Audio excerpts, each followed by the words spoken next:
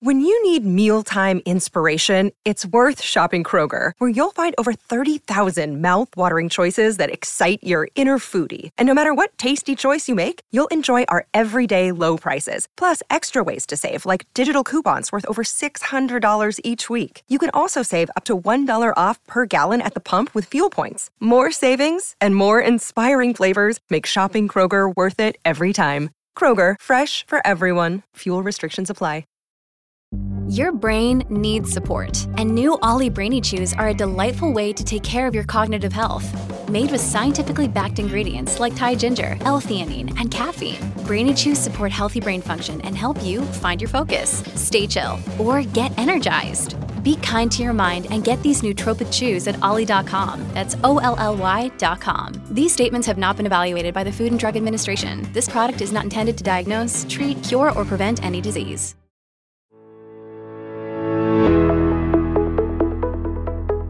Are you ready to take your business to the next level? Every day there are countless books and articles that are published offering the key on how to make your business a success. It's easy to feel overwhelmed trying to keep up and run your business.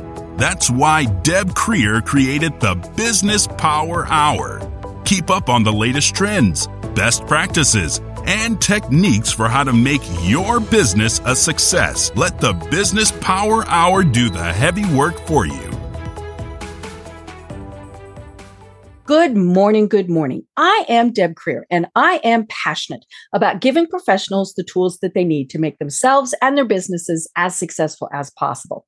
And I'm so excited today to be talking to my guest because we're going to be talking about what is probably, anyhow, in my view, the most important thing to being successful in business, and that's to be a leader. Whether you own the business, whether you're just an employee, all of these various things, and also in your life, right? We need to be leaders. We don't want to be followers. That's no fun.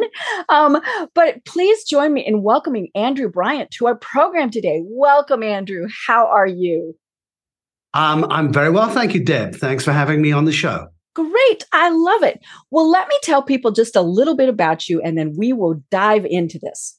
So, as you can tell, Andrew is not one of our United States people, which I love being able to do this program with people from around the world, but English by birth, Australian by passport, Brazilian by wife. I love that.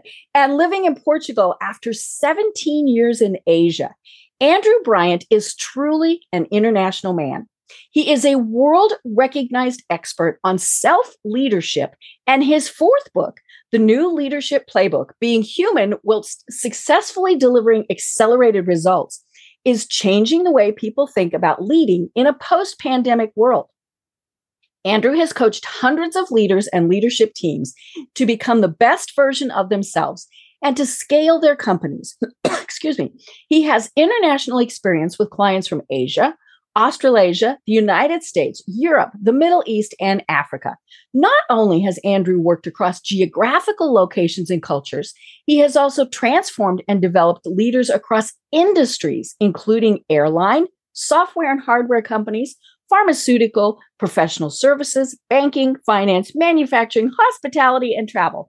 Holy cow, I got tired just reading your bio. So again, Andrew, welcome. Well, thank you, Deb. You know, just listening to you read that out, I made a mistake in my fourth book. I used an Australian publisher, and they did convert the book into Australian English. I said, no, leave it in American English because that's where my largest audience is. And so they turned it back, and the editors went through it. But they didn't spot that subtitle. They missed the whilst. Whilst. Now, you see, in English, there is a distinction between while and whilst.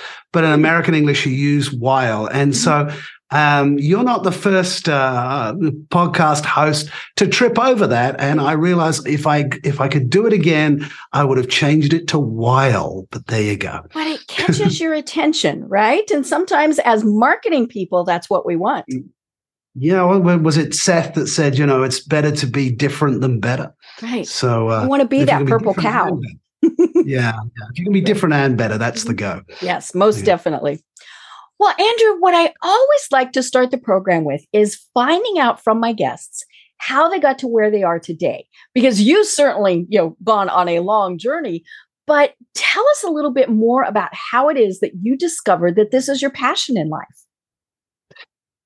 Great question. I'm glad this is a long show because, as you say, it's a long journey. Mm-hmm. So I have to take you back to being born in England, and I went to an English grammar school. That is, they used to take a test around 11, and if you're fairly academically inclined, you got streamed. Mm-hmm. So I was doing quite well at sciences, and I thought about becoming a doctor.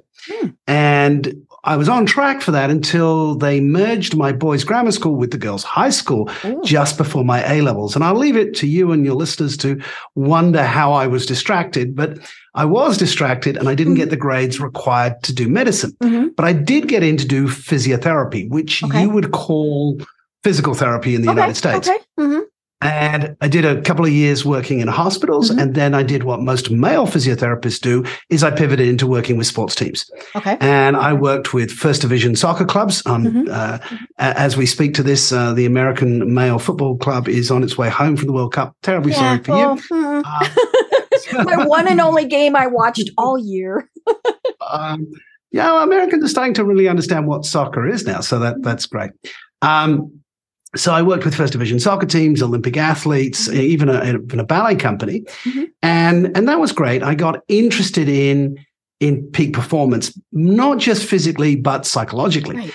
So remembering when I was doing this, it was the mid-'80s. Mm-hmm. And the mid-'80s is before sports psychology or even positive psychology had really been coined and articulated and studied. But I had the passion, the inclination, what's the difference that makes the difference? Mm-hmm. And, together with other people, we started to talk about coaching the mind as well as the body. And this became, this is today, that's obvious, but back in the 80s, this was new. And so we were frontier looking at how to do that. And I studied everything from hypnosis to acupuncture to neurosemantics, everything I could. How do we talk to ourselves? What's the inner dialogue that we have to be successful? I moved to Australia and did the same things. I was an entrepreneur. I set up a chain of clinics and I started working with sports teams in Australia. Mm-hmm. And one day I get a phone call from a managing director of a company who said, "You've helped my sports team win. Can you come and work with my management team because they suck?" I hope I can say suck. That works. Air. That's okay. Mm-hmm.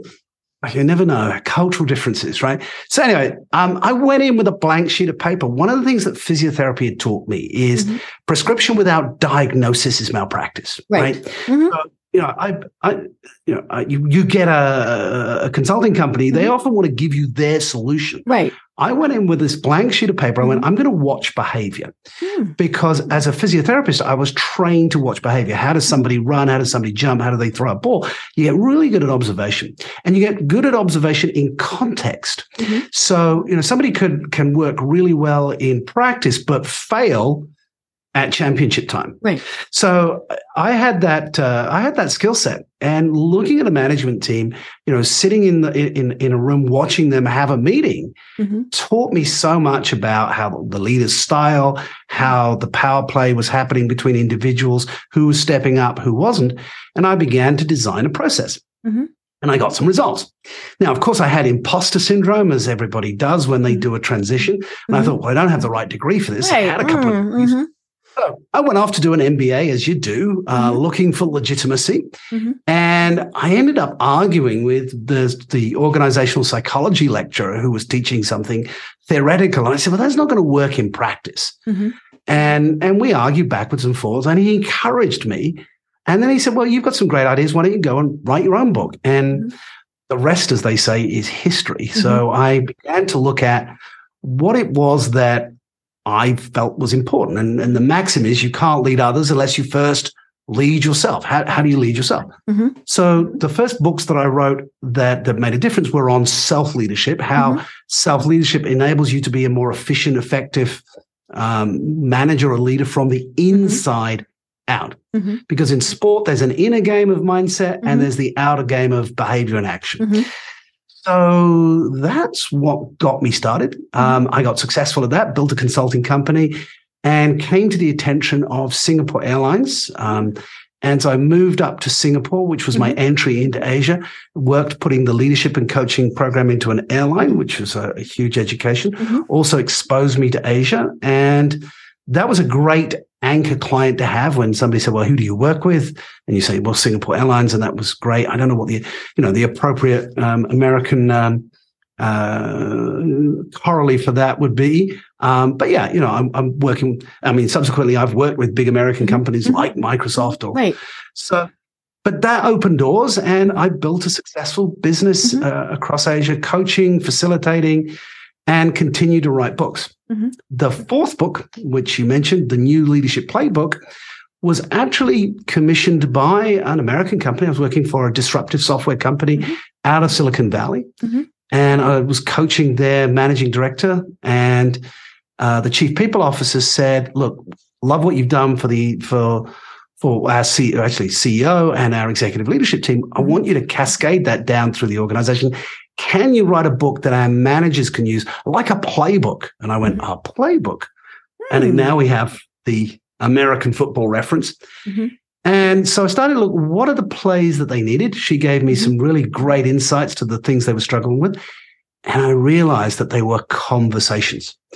And so I guess what we're going to talk about today really are the conversations that leaders need to have with their employees, with their followers, with their stakeholders, because that's what I talk about today. Paradoxically, I talk about a conversation. Right. I love it. And one of the things I was thinking as you were talking about this is, because you have worked in so many different cultures, do you find that there are differences in leadership? Obviously there's different styles just because of different cultures, but are there some fundamental things that are different and, more importantly, fundamental that are the same? Well, the short answer to that is yes. But we got an hour, so let's go longer. Firstly, let's look at, so when we look at leadership is always a process. So one of the things, and you haven't done it, so please don't do it, because the question that I kind of get asked and I choke over is, give us a great leader, give us an example of a great leader. And I go, yeah, you talk about that in your book. Leadership is always in context, right? So leadership is a three-legged, is an algorithm of three things, and a three-legged stool doesn't wobble. So you have the leader style, the follower's motivation and skills, and the context or the environment. Right. So a story in the book is, if you and I were at 40,000 feet on an airplane and the oxygen mask did fall from the ceiling, if the captain comes out of the cockpit and says, ladies and gentlemen, clearly a bit of a problem, let's create some focus groups, get some buy-in. Let's study it. Yeah, let's study it. At this point, even the atheists are getting religion, right? So at this point, you want a very directive leadership style, because the environment is volatile and it's actually a crisis. And the people on the plane, the majority are not going to be able to fly a commercial airliner. Right. And they might be very motivated to fly it, but they have no skills. So clearly an empowering consultative leadership style is wrong there. Now, if we go around the world, there are certain cultures that are much more participative. So if you go to Japan or you go to Sweden, all decisions are made collectively, right? Now, Sweden's an interesting one because individually they have a very high level of autonomy and ownership, but they make decisions collectively. The Japanese, we know, can be frustrating to Westerners that they take so long to make a decision because everybody needs to be consulted. Now, in the United States, somebody will take ownership and say, okay, I'm making the decision. I'm going to make the decision. And you have examples of people making the decision for everybody. At the time of us recording this, Elon Musk is causing waves because, he's got a very, very direct He has his way. Yeah, he has. And so the question is, does he have flexibility? I actually wrote a post, a little bit of self-promotion of the New Leadership Playbook, that Elon is not using the New Leadership Playbook. He's not engaging people. He's not getting buy-in. He just fired 50%. Now, that's his right to do as the business owner. And I have my CEO clients who said, yeah, that makes a decision, that makes sense financially. People were being overpaid. The management was not making the company profitable. He's coming in and clearing out the organization. I understand that.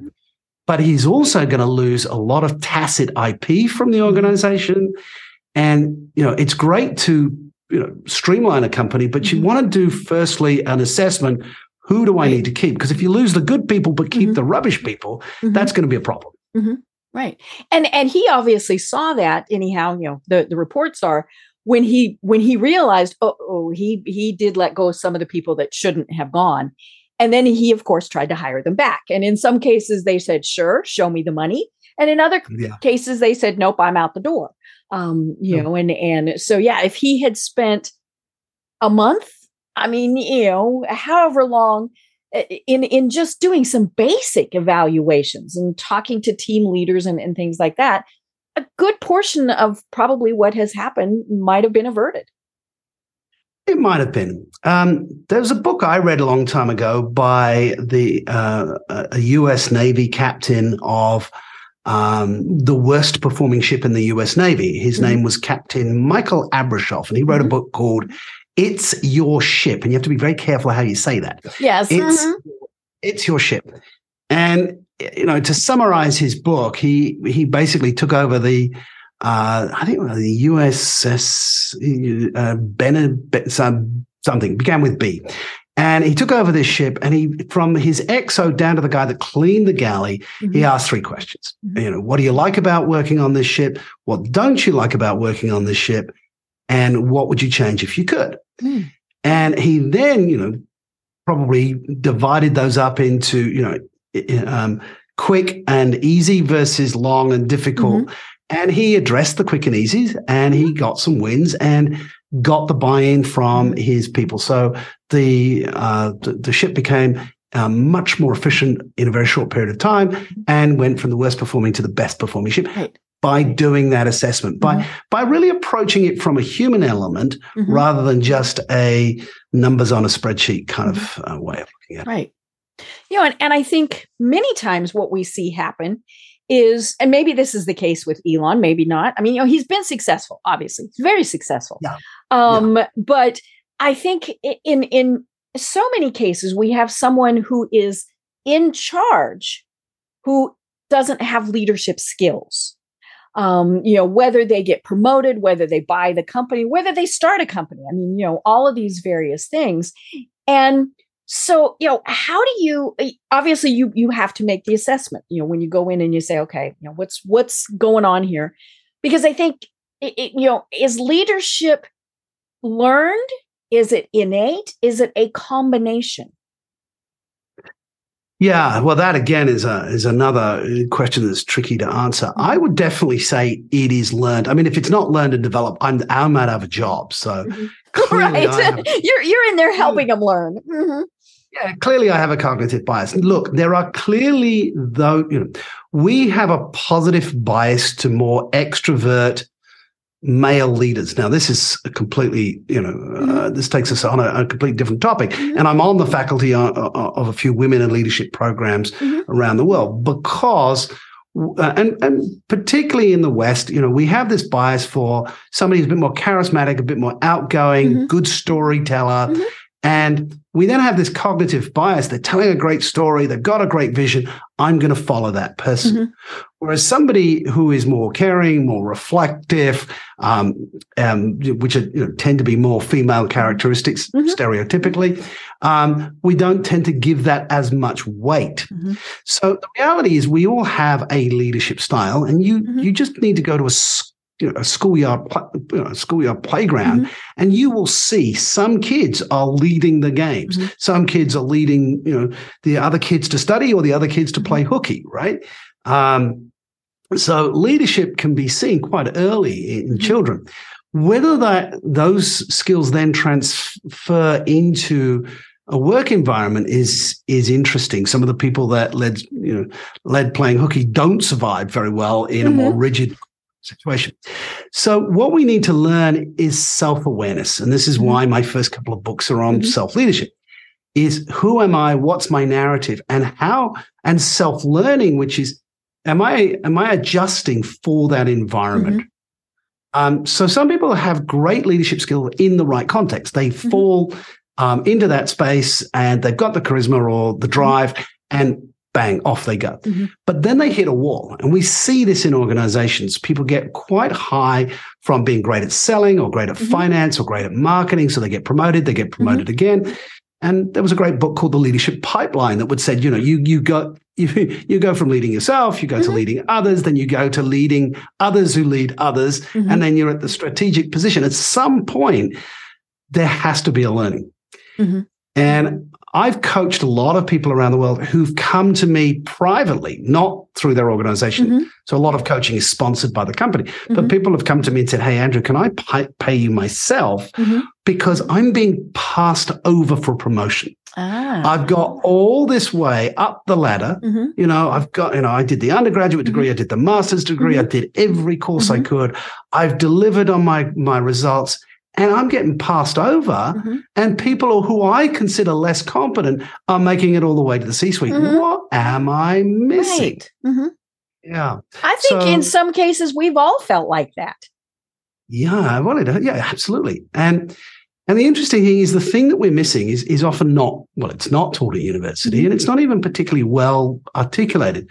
It is the self-leadership, because the self-leadership allows us to move into executive presence, which I would define as the ability to project gravitas and confidence under pressure. And then once you've developed that, you can develop influence capital, which is getting buy-in so that you can leverage. And leaders are influential. Leadership is influence. It's getting people to say yes to your idea or to your actions. And so people need to transcend their strength and open themselves up to a new learning. How do I here's a way of describing it. Leadership is a process of influence to maximize people's competency towards a group goal. How do we get people towards, and you can't do it off your own strength. And so a lot of people hit a wall because they go, if I just double down, if I just try harder, then it will work. And actually, it's kind of a soft touch that you then have to unlearn your hard skills and learn a soft touch. Right. One of the things that we've seen now, I've been home office for 20 years. But so many people are still home officing because of the pandemic. It's worldwide, obviously here a lot in the United States. But one of the things that I have started seeing many people talking about is the fact that because they don't have that in-person contact, they're getting passed over for promotions and things. So they're not there to toot their own horn. They're not there to say, hey, Andrew, what'd you think about the soccer game yesterday? All of those various things that might get somebody noticed. So how do we do some of those things in this post-pandemic world? Well, a personal brand and influence are not necessarily about being face-to-face. I actually think you need to reframe this a little bit, because the pandemic has created a great equalizer that you can get on a Zoom call with the CEO or the CMO or COO, CTO, whatever. You can actually get on those calls and you can overcome geography. I mean, I remember working with Microsoft in Asia, and if an idea had not come from head office, it didn't have the same weight, right? And I remember developing some programs in Asia that we were pushing back to head office, and they were going, well, it didn't get invented here. Whereas now, talent is all over the world. You've got access to it, and you can bypass the gatekeepers a lot more. So you can still publish your thought leadership. LinkedIn is a huge platform for writing an article and then circulating that article, liking your boss's article, commenting on your boss's article. All of those things are much more, if you're sitting at home, you can do that. And those things carry more weight now than necessarily face-to-face. Right. So I would reframe it not as a negative, but as an opportunity. I don't know why my camera went blurry all of a sudden. I guess I'm just blurry today. There, I'm back. But I think it's also, now that we've kind of learned how to do Zoom and whatever technology your business is using, I think that's helping, because initially I think people thought you do business, you don't do anything else. I was talking with someone who is what I would consider a very effective leader, who always starts and has the first 5-10 minutes, and it's required that you're there, of the idle chit chat, where everybody's just doing their catching up. Well, how'd you do over the weekend? All of those things that we do when we're in an office, getting a cup of coffee or popping into somebody's office, all of those things. And as I said, it's required, because initially people went, oh, I'll just skip those first 10 minutes and come. No, you have to be there for it. And people like that. They were getting back into that kind of personal interaction with people. Yeah. So back to that subtitle of my book, which is Being Human Whilst successfully delivering accelerated results. Look, if you don't deliver results, your tenure within the organization is limited. Right. But if you aren't human engaged people, you're not going to get those results. Therefore, your tenure in the organization is going to be limited.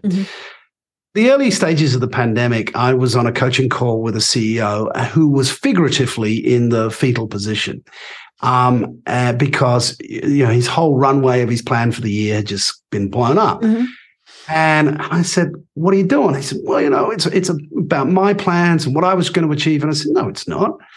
It's you're the CEO. You need to reach out to your people. And so he did that. He pivoted and he got on the phone. And he got on Zoom calls with people and said, how are you going? How's the family? What can we do to support? And that company had a back office in India, and they were sending oxygen machines, the respirators, to people that then could be used for families.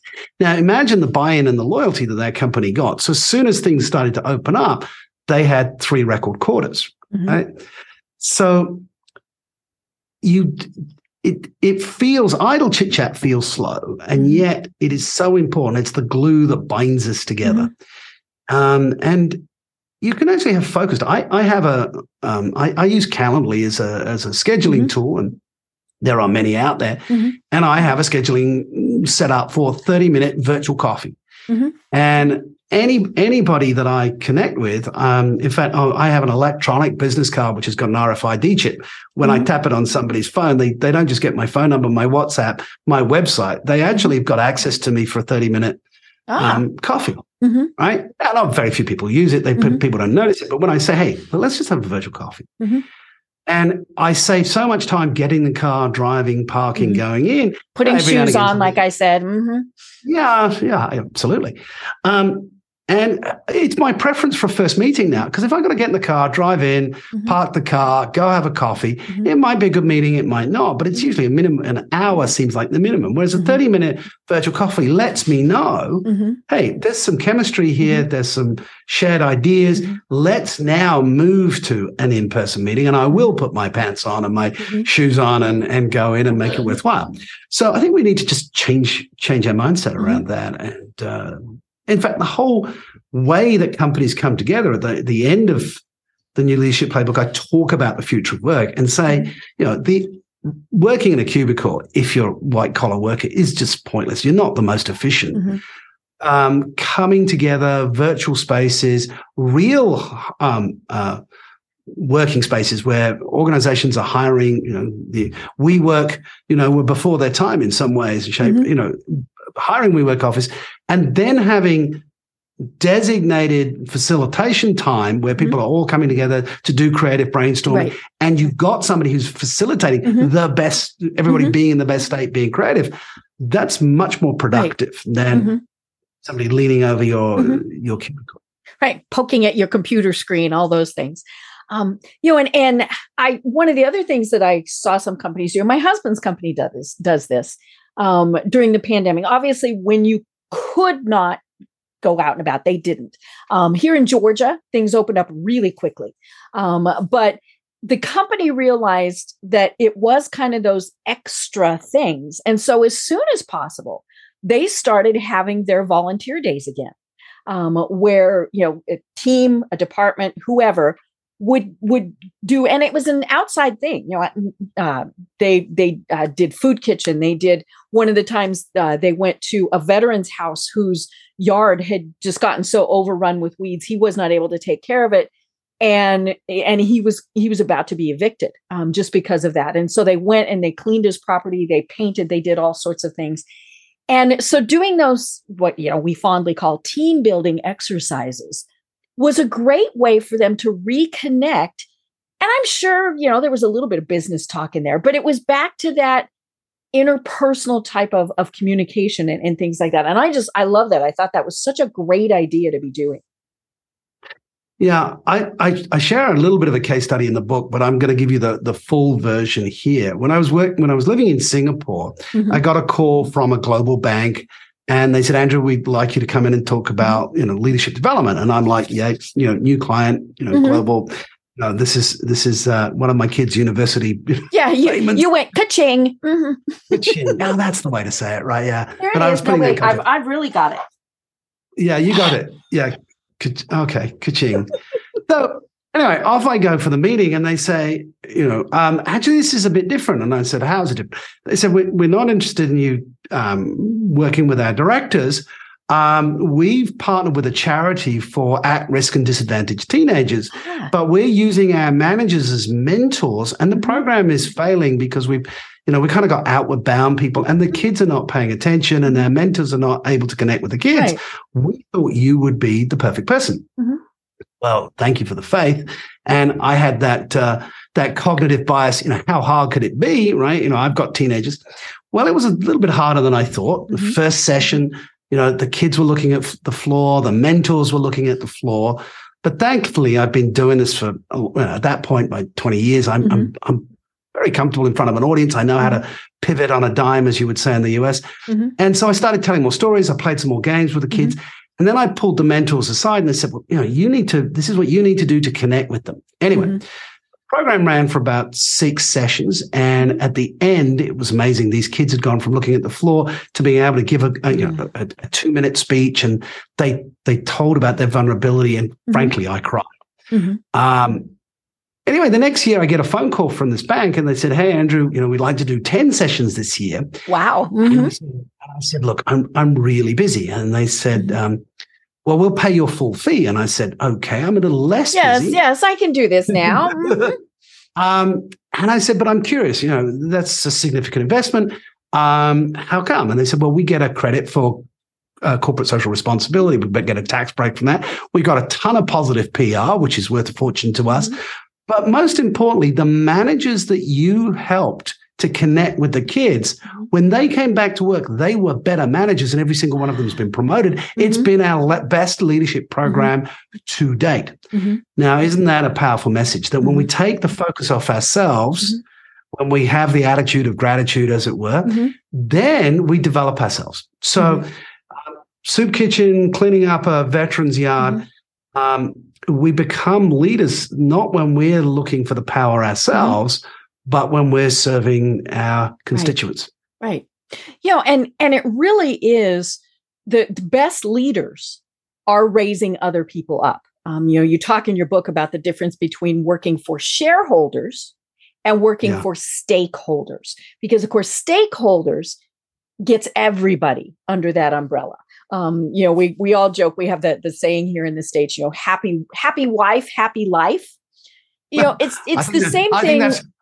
I think that's universal. It should be, right? And I'm sure your wife would agree with that. That when we have happy employees, that's what's really going to trickle out, and maybe not trickle. I mean, it might be a big flow to really make sure that everybody is happy, because it starts, metaphorically at home. Okay. Can I agree and give a distinction to that? Sure. Because happiness is very hard to measure that. Mm-hmm. No. And actually, it's interesting. A friend of mine did his PhD on this, and he really struggled around it.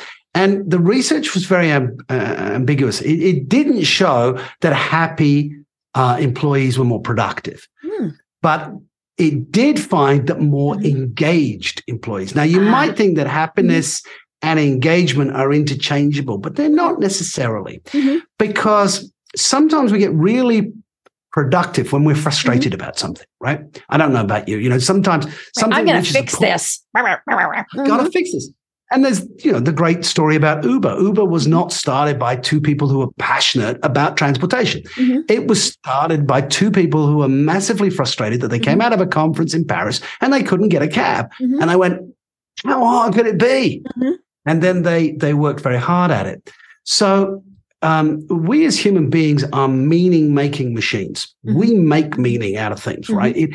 And if we don't feel like our work has meaning and significance, then we're not going to give it our best. So I think we are happier when we're engaged, and I think that there's a corollary there. But it's all about getting your teeth into something, feeling that ownership and the buy-in. And a lot that I talk about in the book, self-leadership is all about personal responsibility, personal ownership, and the boundaries around accountability. I believe, and it's, I've talked to a lot of people around this, that we all got a lick of the ice cream, is what we'd say in Australia.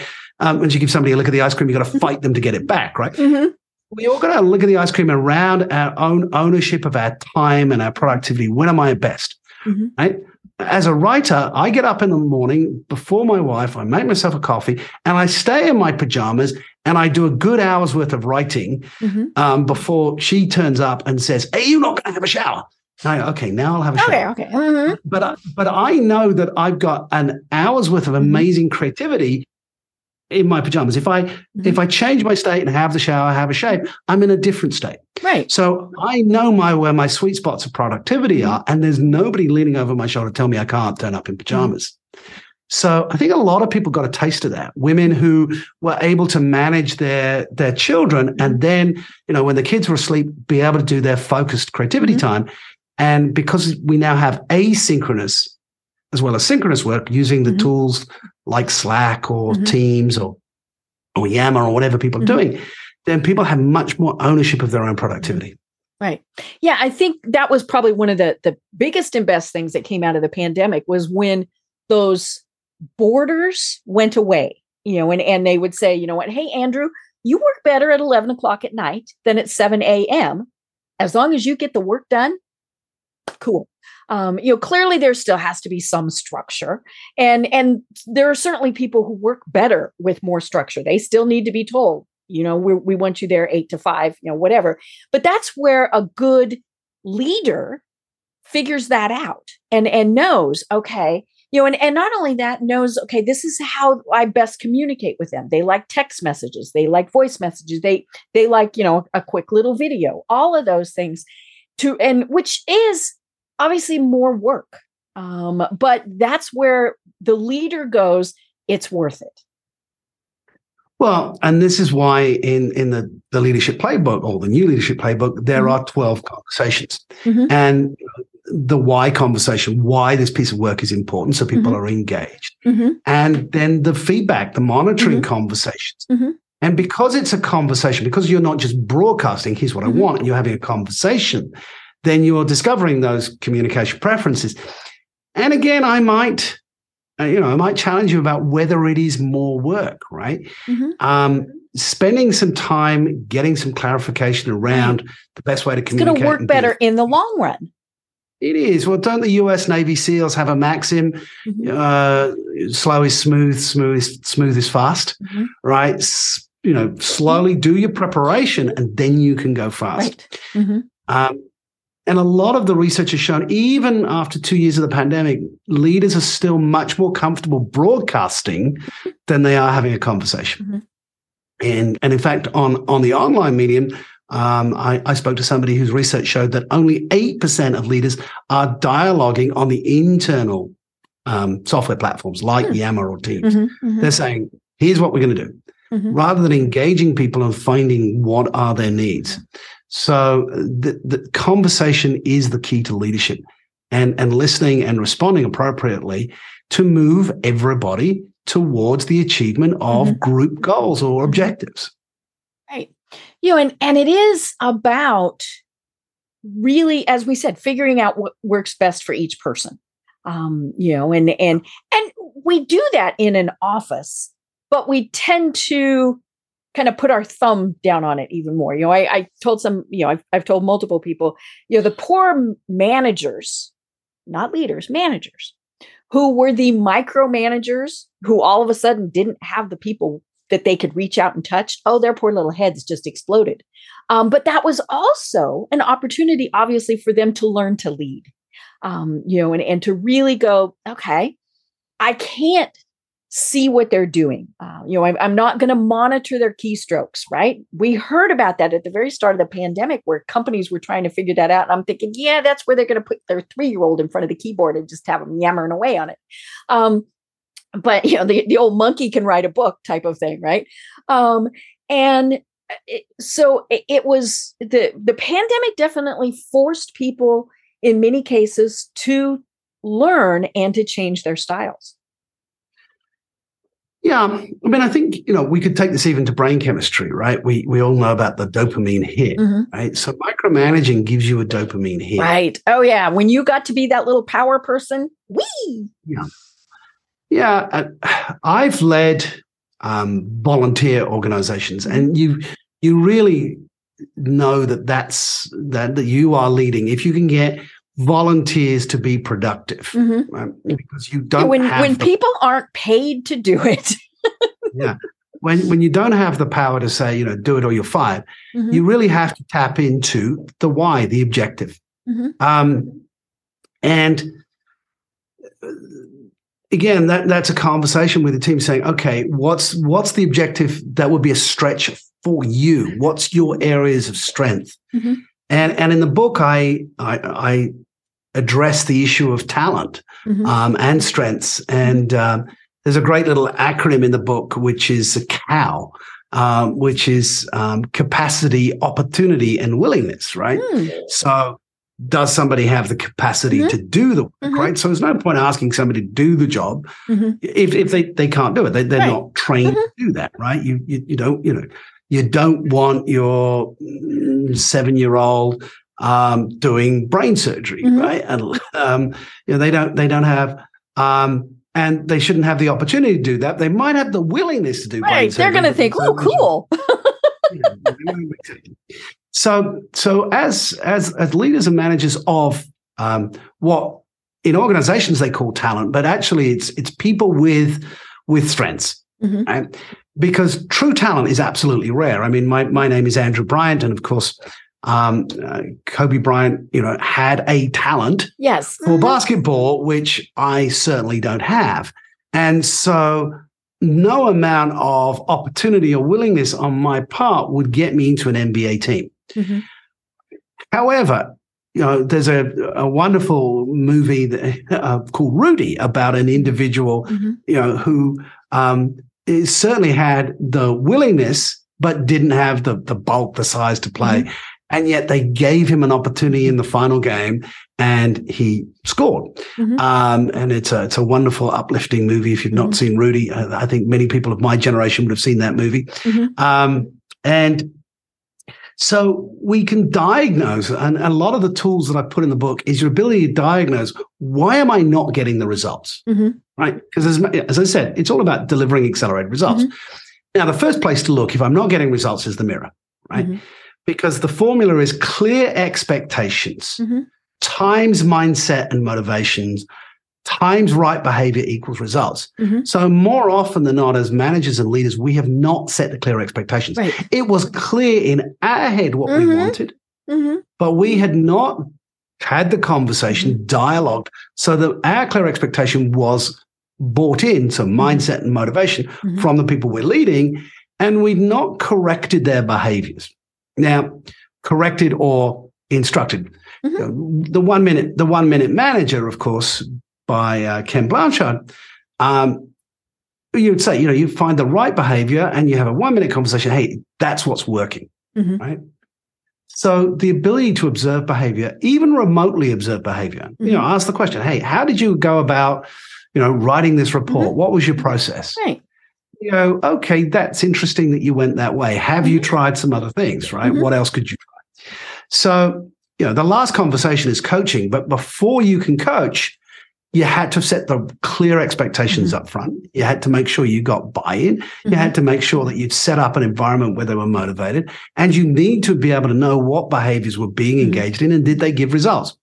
So buy a mirror. If you're not getting results, take a look in that. You might be the problem. And then track. Where did it fail?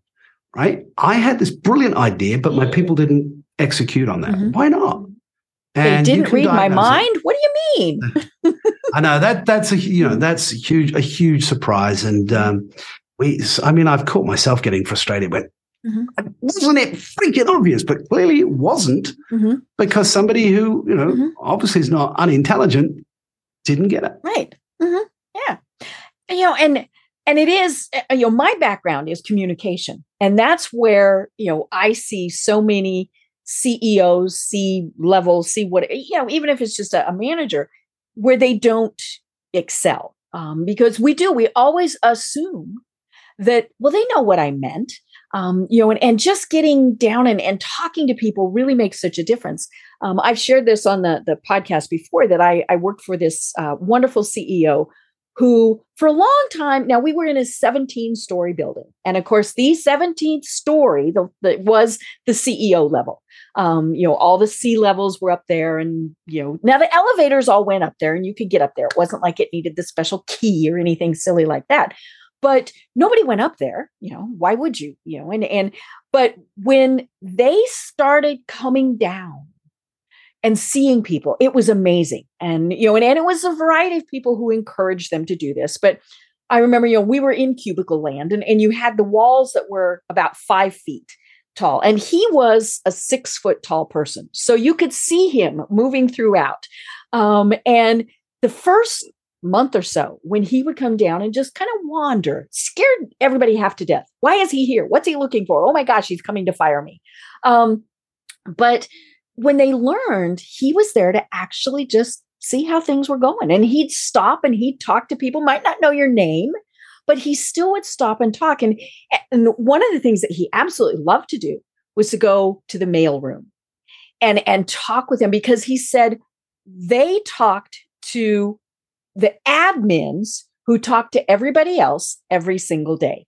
And so they were the ones who really knew what the heck was going on in that company.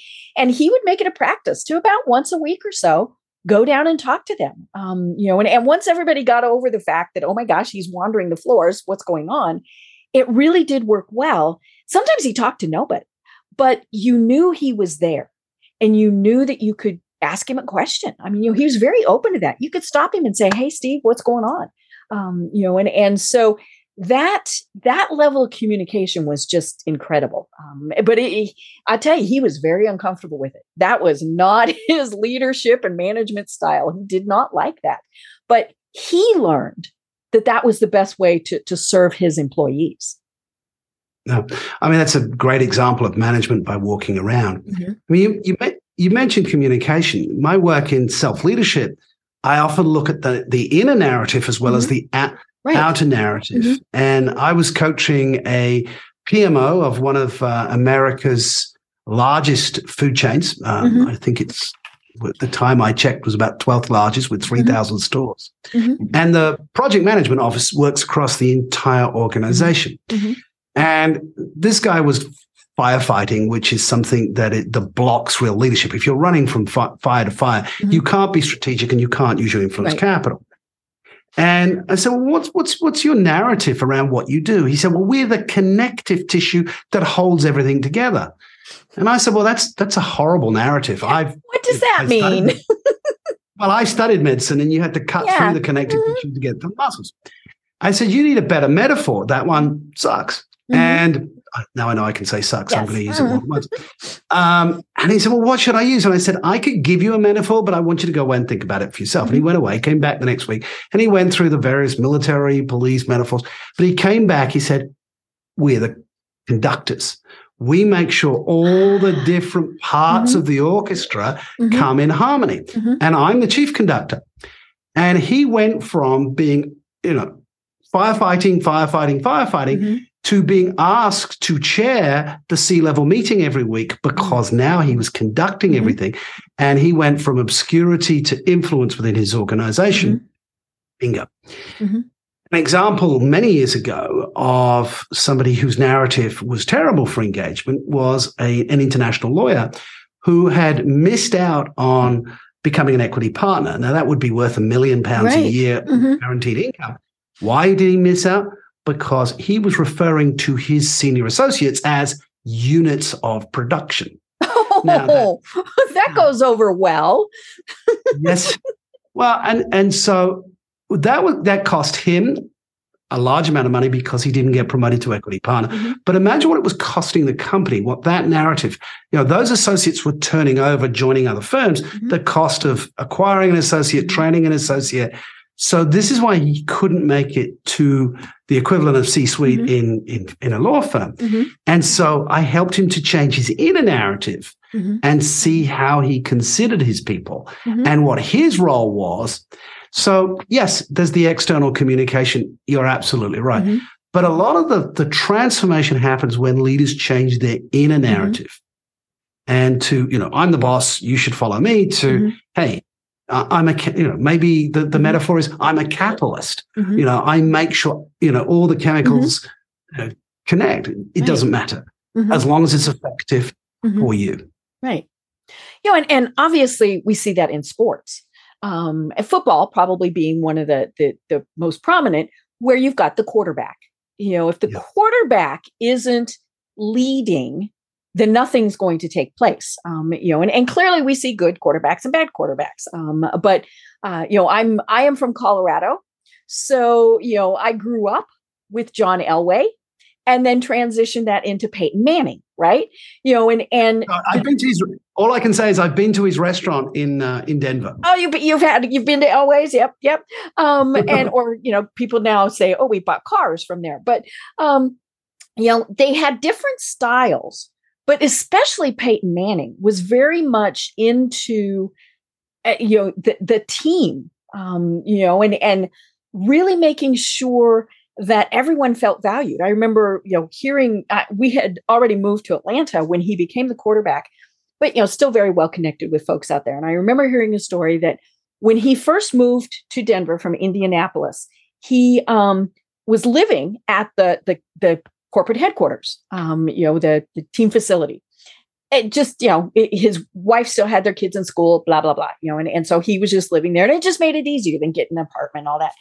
And one of the things that he had them do was make a notebook that had the picture and a bio and all sorts of information on every single employee, any person who got a paycheck for them. And he said, he wants to know that he can walk in and talk to the general manager and the person cleaning the floors and treat them the same. And, and he said, more importantly, that person cleaning the floors might actually be the person who knows what we should be doing. And he very much was that style of leader. And it clearly showed, with the fact that he was very successful. Yeah. Well, I worked for the CEO of a company called DSO National Laboratories, who build weapon systems. And the CEO said, nobody has a monopoly on a good idea. And it was a great narrative because it meant that the new grad could have an idea that somebody had been working on a project for 20 years to solve something, may just have a breakthrough. Now, it's more likely that the guy that's been doing it for 20 years has some background, but sometimes just, the fresh. I mentioned that I worked with Singapore Airlines. It was my first big client in Asia. And I traveled around the world with one of their VPs, going to the various locations and training the staff. And she would tell the story about the time she turned up to the lounge. And you know how they have the cutout of the hostess out of, all the various lounges have, different airlines have the same thing. In Singapore Airlines, they have an iconic hostess wearing the kabaya, the traditional dress.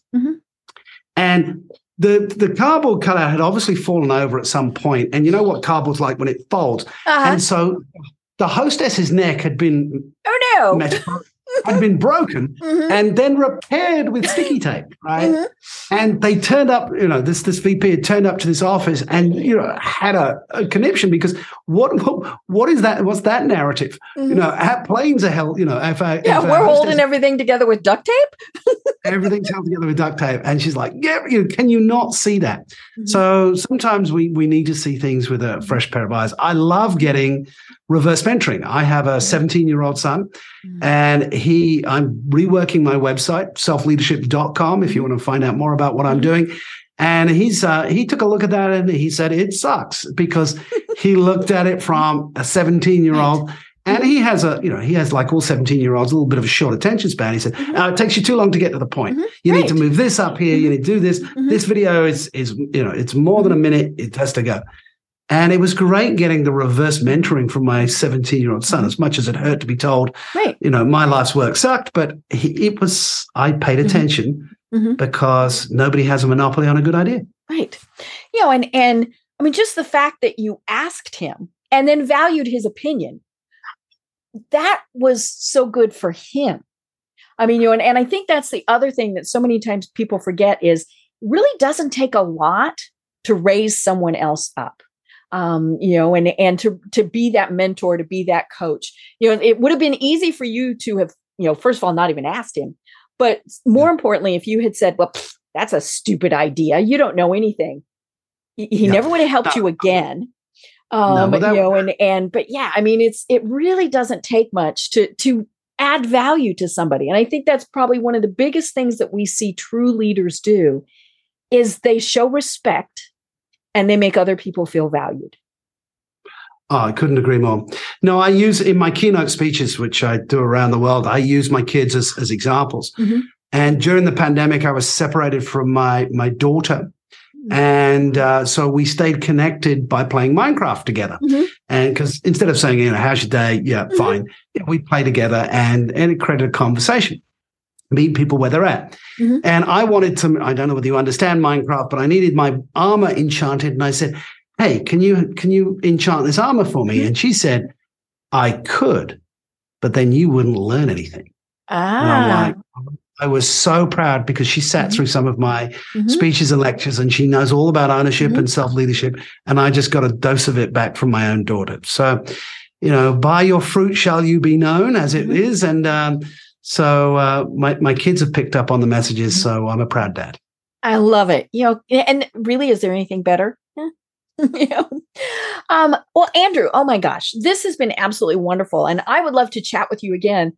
I would love to talk about the difference between men and women and leadership styles and things like that, and how things are changing for both. I think when men embrace kind of the empathy side, and women embrace the, let's be a little bossy, one of the B words side, and so I'd love to have you on again to talk about that. But until then, tell people, you mentioned your website is selfleadership.com, right? Yes, selfleadership.com. But tell us a little bit more specifically about what the services are that you provide. Okay. So, my job is helping people to be the best version of themselves. And typically that's at work. And I do that through conference speaking. So if you're booking a conference and you're looking for a speaker, reach out. I do it through my box. And I do it through one-to-one and one-to-many coaching. So all of that's on the site. Scroll down, you'll find the thing that's most interested to you. But I'd highly recommend that you do get a copy of the new leadership playbook, not because it's going to make me rich, but because the feedback is that it's changing the way people think about managing and leading. And people are not just buying it for themselves, they're buying it for every member of their team. And I'm loving hearing the stories of how people have articulated something better with a better narrative for themselves and a better conversation with their people. And that's my legacy. If I can make a difference that way, then it makes meaning for what I've done with my life. Right. I love it. I love it. Well, we'll have a link to the book in the show notes. And obviously you've got all that information on your website. Andrew, as I said, this has been a great conversation and one that I think must be had repeatedly because whether we're physically in an office, whether we're remote, whether we're working with volunteers, all those things, leadership is what's going to make them successful. And so I love talking about this. So I can't wait to have you on again. Until then, do you have any final thoughts that you want to leave everyone with? I never plan this. I always hope it comes to me at the end of the session, right? So, the maxim is you can't lead others unless you first lead yourself. That's the key to self-leadership. But I've been talking a lot today with you about conversations. And I think there's a conversation we all should be having with somebody that we're not having. And as you reflect at the end of this, what's the conversation you need to have with somebody that you haven't had? Because if you go and do that this week, it'll change your life. Oh my gosh, I love it. I love it. So much fun. I always love the final thoughts. Those are, always such pearls of wisdom. Well, I am Deb Creer. I've been having an absolutely delightful conversation all the way from Portugal. Love technology, right? With Andrew Bryant. And until next time, everyone have a great day. Tune in for our next program for even more trends, best practices, and techniques for how to make your business a success. The Business Power Hour, hosted by Deb Creer, is proud to be part of the C-Suite Network. This podcast is a part of the C-Suite Radio Network. For more top business podcasts, visit c-suiteradio.com.